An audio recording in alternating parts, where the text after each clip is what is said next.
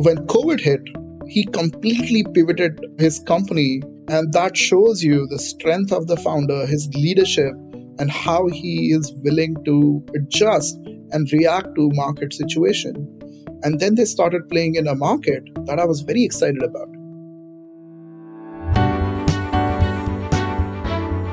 You are listening to The Sure Shot Entrepreneur, a podcast for founders with ambitious ideas. Venture capital investors and other early believers tell you relatable, insightful, and authentic stories to help you realize your vision. Welcome to The Sure Shot Entrepreneur. I'm here with Kush Srivastava, an active angel investor who wears many hats. He has been in the Silicon Valley for more than a decade. He's worked at large companies, he's worked at startups, started companies, and has been an investor in many startups. Let's talk to him to find out how he makes investments. Kush, welcome to the Sure Shot Entrepreneur. Thank you, Gopi. Really appreciate you having me over here. Tell us about yourself, starting with your childhood, where you grew up. Oh, that's a great question. I grew up in small town India in the state of Uttar Pradesh or UP in a city called Jhansi. Jhansi moonlighted because that is where the revolt against the British started in India. It's an historic town, small town compared to the bigger cities that most people in US will know about, such as Delhi or Mumbai. My formative years were learning how to speak English. My mom was a school teacher and she ensured that I have a good education. Instead of sending me to the school that she used to teach in, she sent me to a Catholic school. And her point of view was that as long as I learn English, get exposed to technology, I'll be fine. Thanks to my mom's foresight and my mom and dad's ability to ensuring that they keep me in check because I was a really wild kid, I turned out okay. I went to school in Jhansi and lived there for about 17 years of my life. I even started my first company there. Gopi, I think you will also appreciate that living in India, when internet came and we were all using dial-ups to log in, it was a great equalizer for all of us because now you are able to access the information that was otherwise so hard to get. I really felt empowered and I quickly coached myself to learn how to code. When I say code, I mean write very poor code, HTML3 and HTML4 standards that were just emerging. But that was enough for me to go to these forums and randomly post that, hey, I can build a web page for you or I can build a shopping cart application for you. And thanks to PayPal, start getting some money. Figuring out how to get the money back to India was actually a big challenge. I don't think I quite successfully ever solved that. But it was pretty amazing that a kid in one of a really small town in India can go online, talk to people from all over the world, and get exposed to a lot of different cultures, understand what problems exist and try to solve them. For my generation, growing up in India, internet came to be one of the best things ever. And especially I'm grateful that I got access to internet in my formative years. It may sound like something that we all take for granted, right? We run around with internet on 10 devices now. But in those early days, it was really, really transformational. I don't think my son is ever going to appreciate how amazing internet was, how difficult it was to stay logged in with the dial-ups. Yeah, the internet has really equalized access to information to people all over the world. I remember signing up to Hotmail. I was probably one of the first users in 1995. And having access to email and being able to message people across the world and get replies in minutes, that was very different from any other form of communication we had experienced. How did you translate all of that experience in India and then move to Silicon Valley? Yeah, I started a company and I thought it was the coolest name for a company ever. We called not a real company, it was just a website. It used to be called Geek for Tech. I think that's the best name a company can have, but I was 13, 14 years old. That sounded really clever. I did a little bit of coding here and there, hired a few people, and things were going well. But like every good Indian kid, I had to go to college. In hindsight, I thought that I probably don't need a degree in engineering. So I need to learn how business operates, learn about finances, accounting, and all that good stuff. So I chose to go to get a degree in commerce. And As I was going through school, you get exposed to companies that come for campus placements, and I got my first job at Google. I was extremely lucky to get a job at Google. It was definitely my dream company. I did some of my best work when I worked for Google and met some of the most incredible and smart people during the 8 years that I spent there. The first 4 years of my career, I was in India working on Google AdWords, ads monetization, trying to sell 4 lines of ad text that we are all familiar with on Google. Later, I worked on YouTube, where I joined the marketing team and led a campaign for Indian Premier League, one of the most popular cricket tournaments in the world. We live streamed it on YouTube. I moved to US in 2011 for an opportunity that I just couldn't pass. It was to build a new content store for the Android platform and Google by and large. It was going to be at that time the first app store where you can do everything on the cloud and it syncs. People will probably forget that, but during those days, you have to sync your music, you have to connect iTunes to your iPhone. And for us to build something that can just sync over the cloud at that point of time and be first in the market, it was pretty revolutionary. I came on in as a head of apps and games product marketing globally, ran some of my favorite campaigns. In that role, I got exposed to pretty much all the popular apps and games that you and me would have had access to. And we led the transition from a product called Android Market to what the world knows today as Google Play.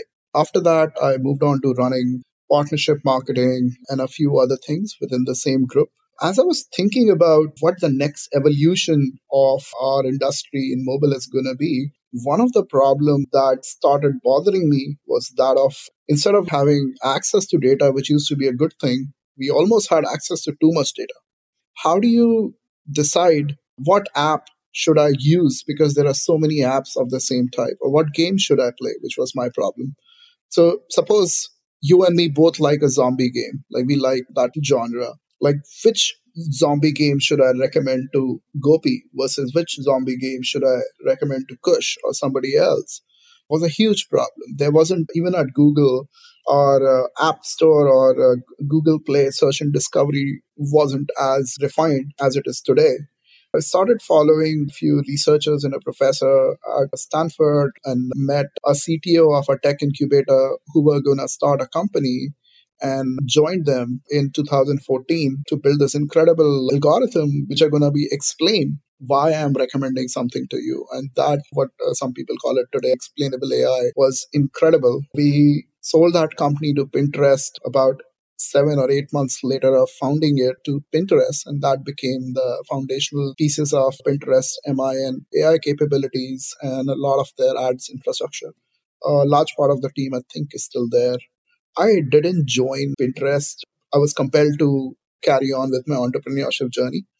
So I started another company in the legal tech space. This is something that I think you will relate to as well. When you meet your friends in the valley and you're sitting at a dinner table and suppose there are 6 people, between the 6 people, you have like 10 Ivy School degrees. Collectively, they are so wrong about visa laws or how to get a green card. And these are common immigrant conversations that you have. Hey, so I'm switching my job. How do I transfer my H1B?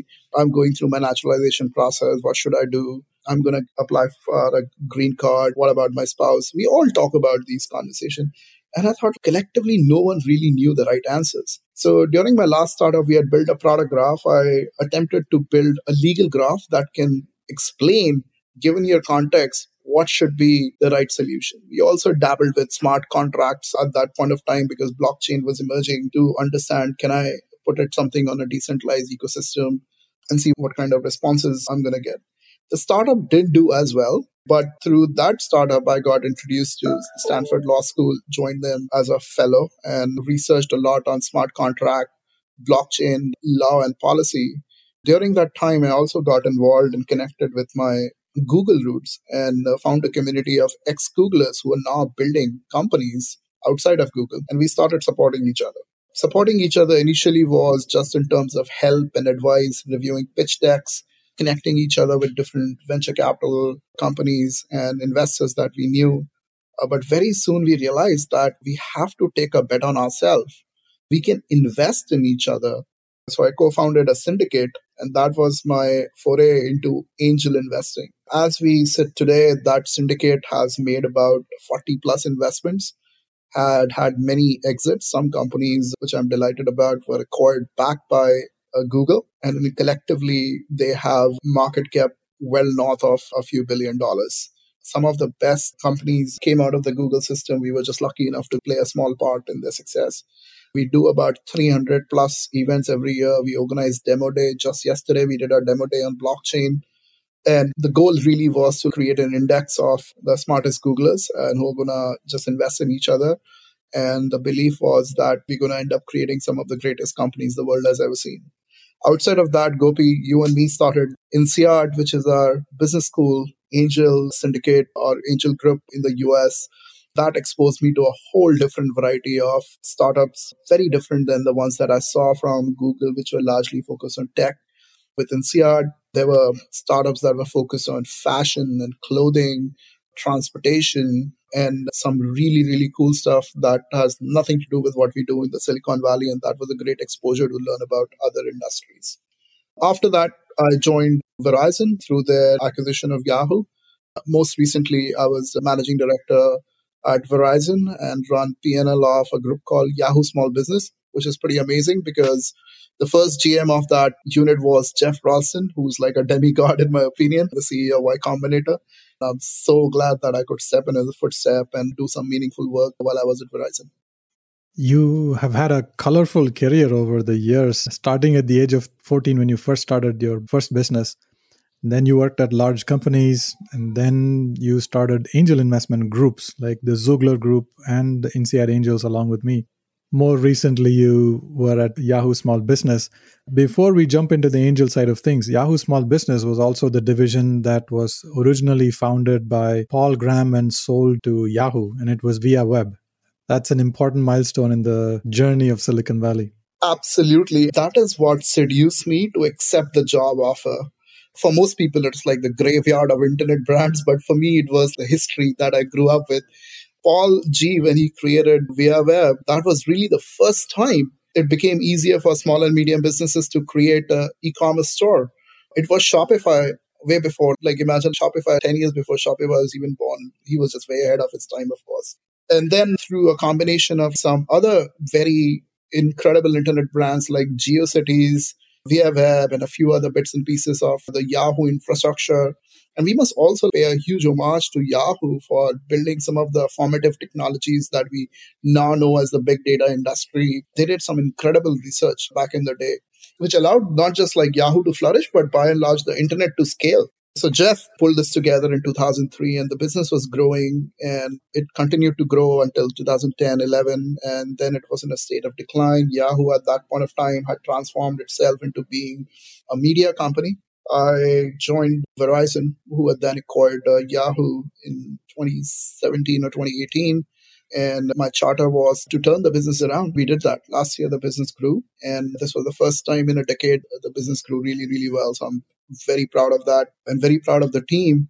We have some of the best people who work at YSB and Verizon, including Iravati, who you happen to know. Yeah, Yahoo is an iconic brand in tech. It's great to see that the original story of Via Web still thrives at Yahoo in the form of Yahoo Small Business. Congratulations. Thank you. And I have to tell you that the customer loyalty that I have seen for Yahoo Small Business products is just incredible. I have never felt that sense of loyalty. When I talk to some of our customers, it feels like I'm talking to my family members. I really feel bad if I'm not able to deliver on what their expectations are. It really feels like that I'm letting my brother or my mom or my sister down. That is this incredible brand loyalty and a huge testament to, of course, the great leaders like Paul Graham and Jeff Ralston on building this business unit the way they did, that it stood the test of time and still is a very profitable business and is back to growth. Now I want to switch to the angel investment side of your career. You've always had very, very busy jobs. Turning around Yahoo Small Business is not an easy job. And you accomplished it in the middle of a pandemic. I can only imagine how busy you may have been. Despite that, you make time for angel investments. And you've done that, or you've made many, many angel investments over the years. What is really exciting for you in angel investments? Why do you invest in startups? I think first, I'm not very busy. I just happened or got lucky by hiring some of the best people I can. That gives me a lot of time to focus on things I absolutely enjoy. One thing that I enjoy the most is looking at a very ambiguous market and looking at certain ideas and trying to co-imagine with the founders on what the future will look like. It's a three-step process. Whoever is starting a company, and especially you do a lot of seed investments, so you know this better than most people, which is whenever a founder talks to you, all they're trying to tell you is, hey, I'm going to try to do this. The world looks like this today. I'm going to solve some of the problems with this company that I'm building. And third step, the world is going to look different today.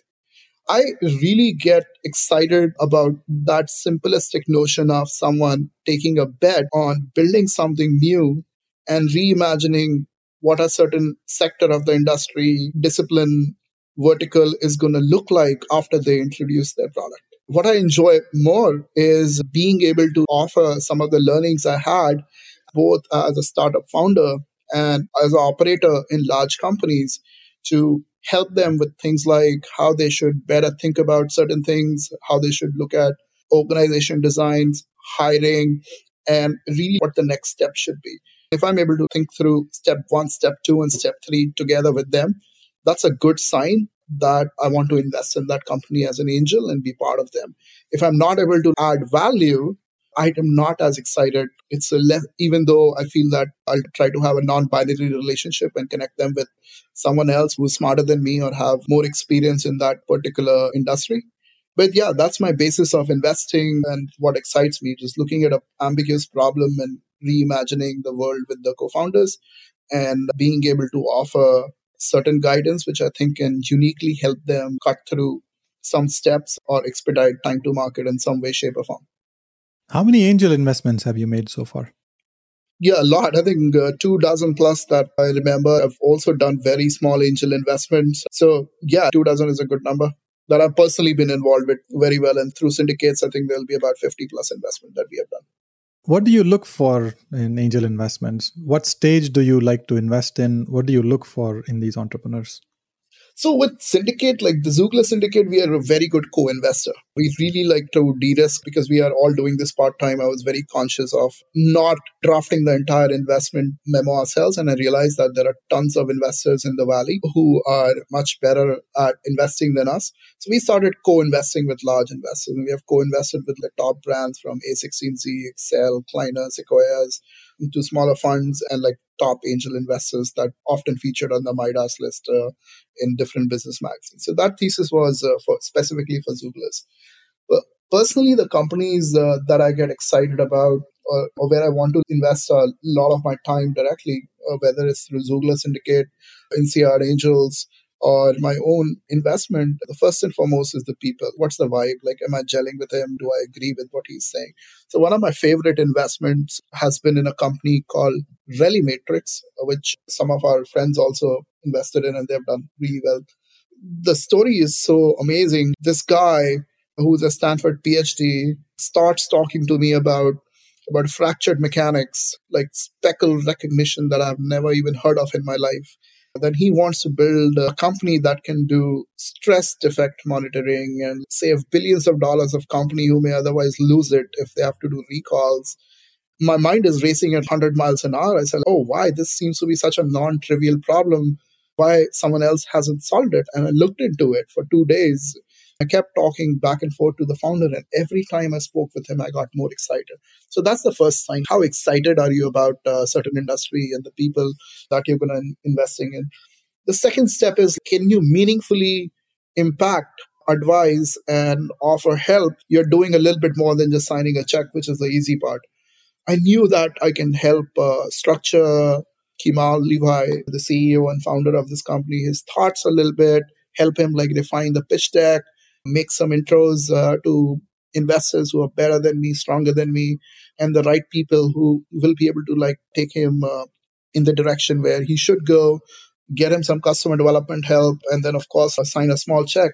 So those were more like check boxes that I try to hit. But the most important thing is the people. I have invested in some companies with just meeting someone for the first 30 minutes just because I thought this guy or girl is super smart and they will just figure it out. I probably saw very clearly that I'll be able to offer them a little bit of help. But one of my most successful investments are usually where I spend time in getting to a point where the founder and me have the same belief and the same ideology and have a decent sense of what the journey looks like ahead of us. We can each play our role helping each other become better, me as an investor and the founder as the leader of the company. Because very soon, once you have the money, what are you going to do? You're going to hire, how you design your organization, who your first hires are, where you're going to build the team, how you're going to get your first few customers. All those things are extremely crucial.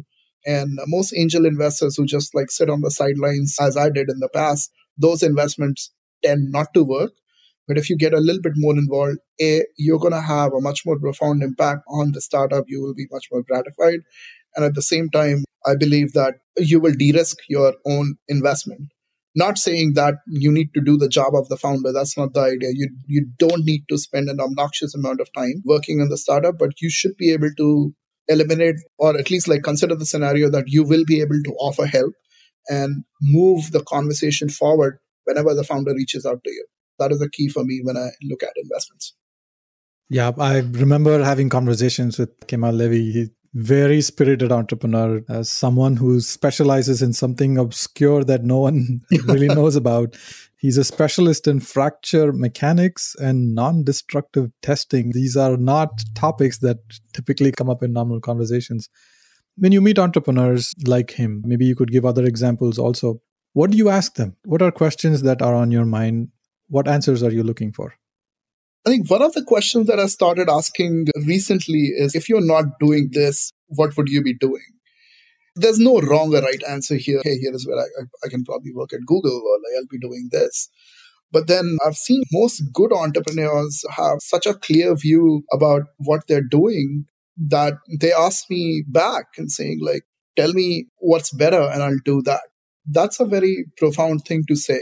The questions that I usually ask is just try to filter their background, ask them about their beliefs, where they grew up, like why are they thinking about this problem, who else have they met, some just boilerplate filter questions. But the idea is that through this small talk, just trying to see, do I gel with this person? Do we have the same worldview? When I do, like you start getting a little bit more tactical or strategic, whichever way you look at it, thinking about the business more holistically. And once you have those conversations about, okay, step one, the world is this, step two, I will do this, and the world is going to be different. That brings out a lot of emotion. That brings out a lot of incremental to leapfrog ideas. And if I'm able to like get there and I'm able to like offer help, that's a strong filter for me to go ahead and write a check. The descriptions that you give sound quite daunting. It feels like they got one chance to impress you and they have to tell the story that resonates with you very quickly. If it doesn't, is there a second chance? Have you given entrepreneurs a second chance to tell their story and then invested in the company? Absolutely. Every person that I meet, I think I tried to articulate it. I try to have a non-binary relationship with the founder. First and foremost, I think of myself as the cheerleader of the startup ecosystem. I'll give you a quick story about one of our friends, Tommaso. He's founder of a company called Toka. Just an incredible guy. He's done significant amount of work in private equity and has turned around many companies. He originally had this idea around Toka to kind of premise it on like, hey, it can be a replacement for business cards, had somewhat of a B2B/B2C play. So I loved Tommaso. I loved his team, but I didn't quite get there with him on the idea. That said, when COVID hit, he completely pivoted his company. And that shows you the strength of the founder, his leadership, and how he is willing to adjust and react to market situation. And then they started playing in a market that I was very excited about. They built an event management platform. I fully trust in Tommaso's ability to drive up sales. He has the right expertise, the right contacts to scale the business even further. Then another person that I admire the most, Bob, he joined them.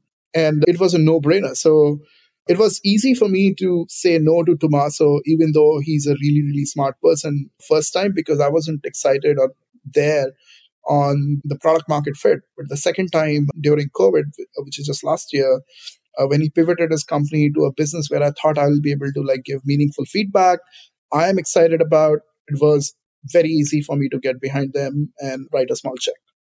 Okay, that gives me a little bit of hope here that there is a second chance and perhaps even a third chance when the right business and the right market appears. Yeah, startup founders shouldn't think of angel investors as kingmakers. We are not. We don't read tea leaves. Good angel investors will be excited about the founder and the idea. That's what I try to do. If I'm not excited about either one, I usually won't invest. But that doesn't mean that you can't leverage the expertise or be shy about asking more questions. Don't think of it as a binary relationship, whether you will get a yes or you will get a no. Silicon Valley is a very special place. And what makes it special is that failure is celebrated, no is never no, and it can turn to yes. Like in the example of Toka that I gave you, more often than not, founders should realize that investors, more than them, have a serious FOMO, which is fear of missing out.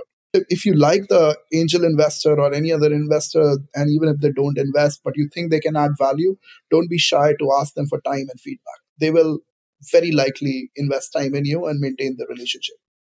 Roughly how many investments do you make in a year? If you're taking meetings, and especially if you're taking follow-up meetings with founders you may have said no to previously. I really like the way you phrased it. No is never really a no. It may be a beginning of a yes. How do you make time for entrepreneurs, and how many investments do you make per year, roughly? I don't have a target in mind. I tried this and I missed investing in this incredible company based out of India called Vahan. And I'm sorry to the founders. I should have invested. They're great people. Because I was trying out that, hey, I'm going to try to hit 12 companies that year and my check size is going to be small.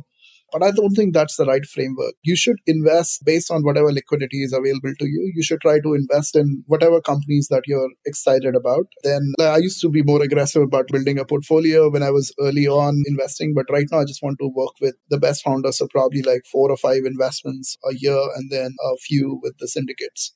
Well, thank you for candidly sharing the missed opportunity story. That's very authentic. When things don't go well, angel investment is very risky, and it's often possible that startup investments don't go well. What do you do? Try to find a soft landing or a graceful exit for the founders. As an angel investor, I expect to lose most of my money. I also expect that many startups are not going to succeed. Our job is to just ensure that we de-risk as much as possible and give our portfolio or the investment that we have done a chance to succeed. But it does not guarantee that everything is going to work out. Usually, I try to have a very candid conversation with the entrepreneur, try to see what's the best landing spot I can get for them and therefore their team, which could be as simple as sending out email to different corporate ventures or corp dev teams and seeing if they're interested in talent acquisition, interested in like buying out certain assets. If that doesn't happen, just ensure that there is a legal closure. What I absolutely don't like is these limbo companies. They're not good for the founders. They're not good for the investors, where the entity is alive, but there is no real work being done. The founder ends up doing some side hustles. In those cases, I try to find conversations like, let's put a date to it and what we are going to change by that date. If it doesn't change, let's shut down the entity. At least we'll get tax write-off on that. But otherwise, for most people that I invest in, they're extremely sharp people and are good hires. So they end up figuring out the next steps. In many cases, they start another company. And in many cases, I have doubled down on the next idea with them. Well, this is great. I'm glad that you talked about failures, and sometimes outcomes are not exactly how we expected, but failure is not a ding on your resume in Silicon Valley, especially. It's good to have that experience, learn from the experience, and bounce back. I want to switch to the next part of our conversation and ask you about your community involvement. Is there a nonprofit organization you are passionate about, and which one? Absolutely. There's a nonprofit organization based out of India called Guardian of Dreams that is started by a dear friend of mine called Gloria. She used to work at Google. She left her job to work for another NGO called Make a Difference and made it one of the most successful NGOs in India. And then about a few years ago, started Guardian of Dreams, in which she picks out these amazing programs that are custom curated for kids in different cities in India. And she tries to be the guardian of their dreams, which is like, what do you want to do? What do you want to become? Can I fund your education in some way? And be there like a big sister and an angel to them. I absolutely admire that someone who had soft cushion job in arguably one of the best and most sought after companies in the world leaves that company to do something as meaningful and change lives for children who then go on to create more opportunities for themselves as well as their families and friends. So I think what she's doing is absolutely incredible, and I'm a big supporter of Guardian of Dreams. GoDreams.org. Please donate if you can. Kush, thank you very much for sharing a lot of interesting stories from your experiences through your career and through your angel investments. And you've touched on many topics that are often not talked about, including some failure stories on how to handle them. Thank you very much for sharing your stories. I appreciate you having me, Gopi. Thank you for listening to The Sure Shot Entrepreneur. I hope you enjoyed listening to real-life stories about early believers supporting ambitious entrepreneurs. Please subscribe to the podcast and post a review. Your comments will help other entrepreneurs find this podcast. I look forward to catching you at the next episode.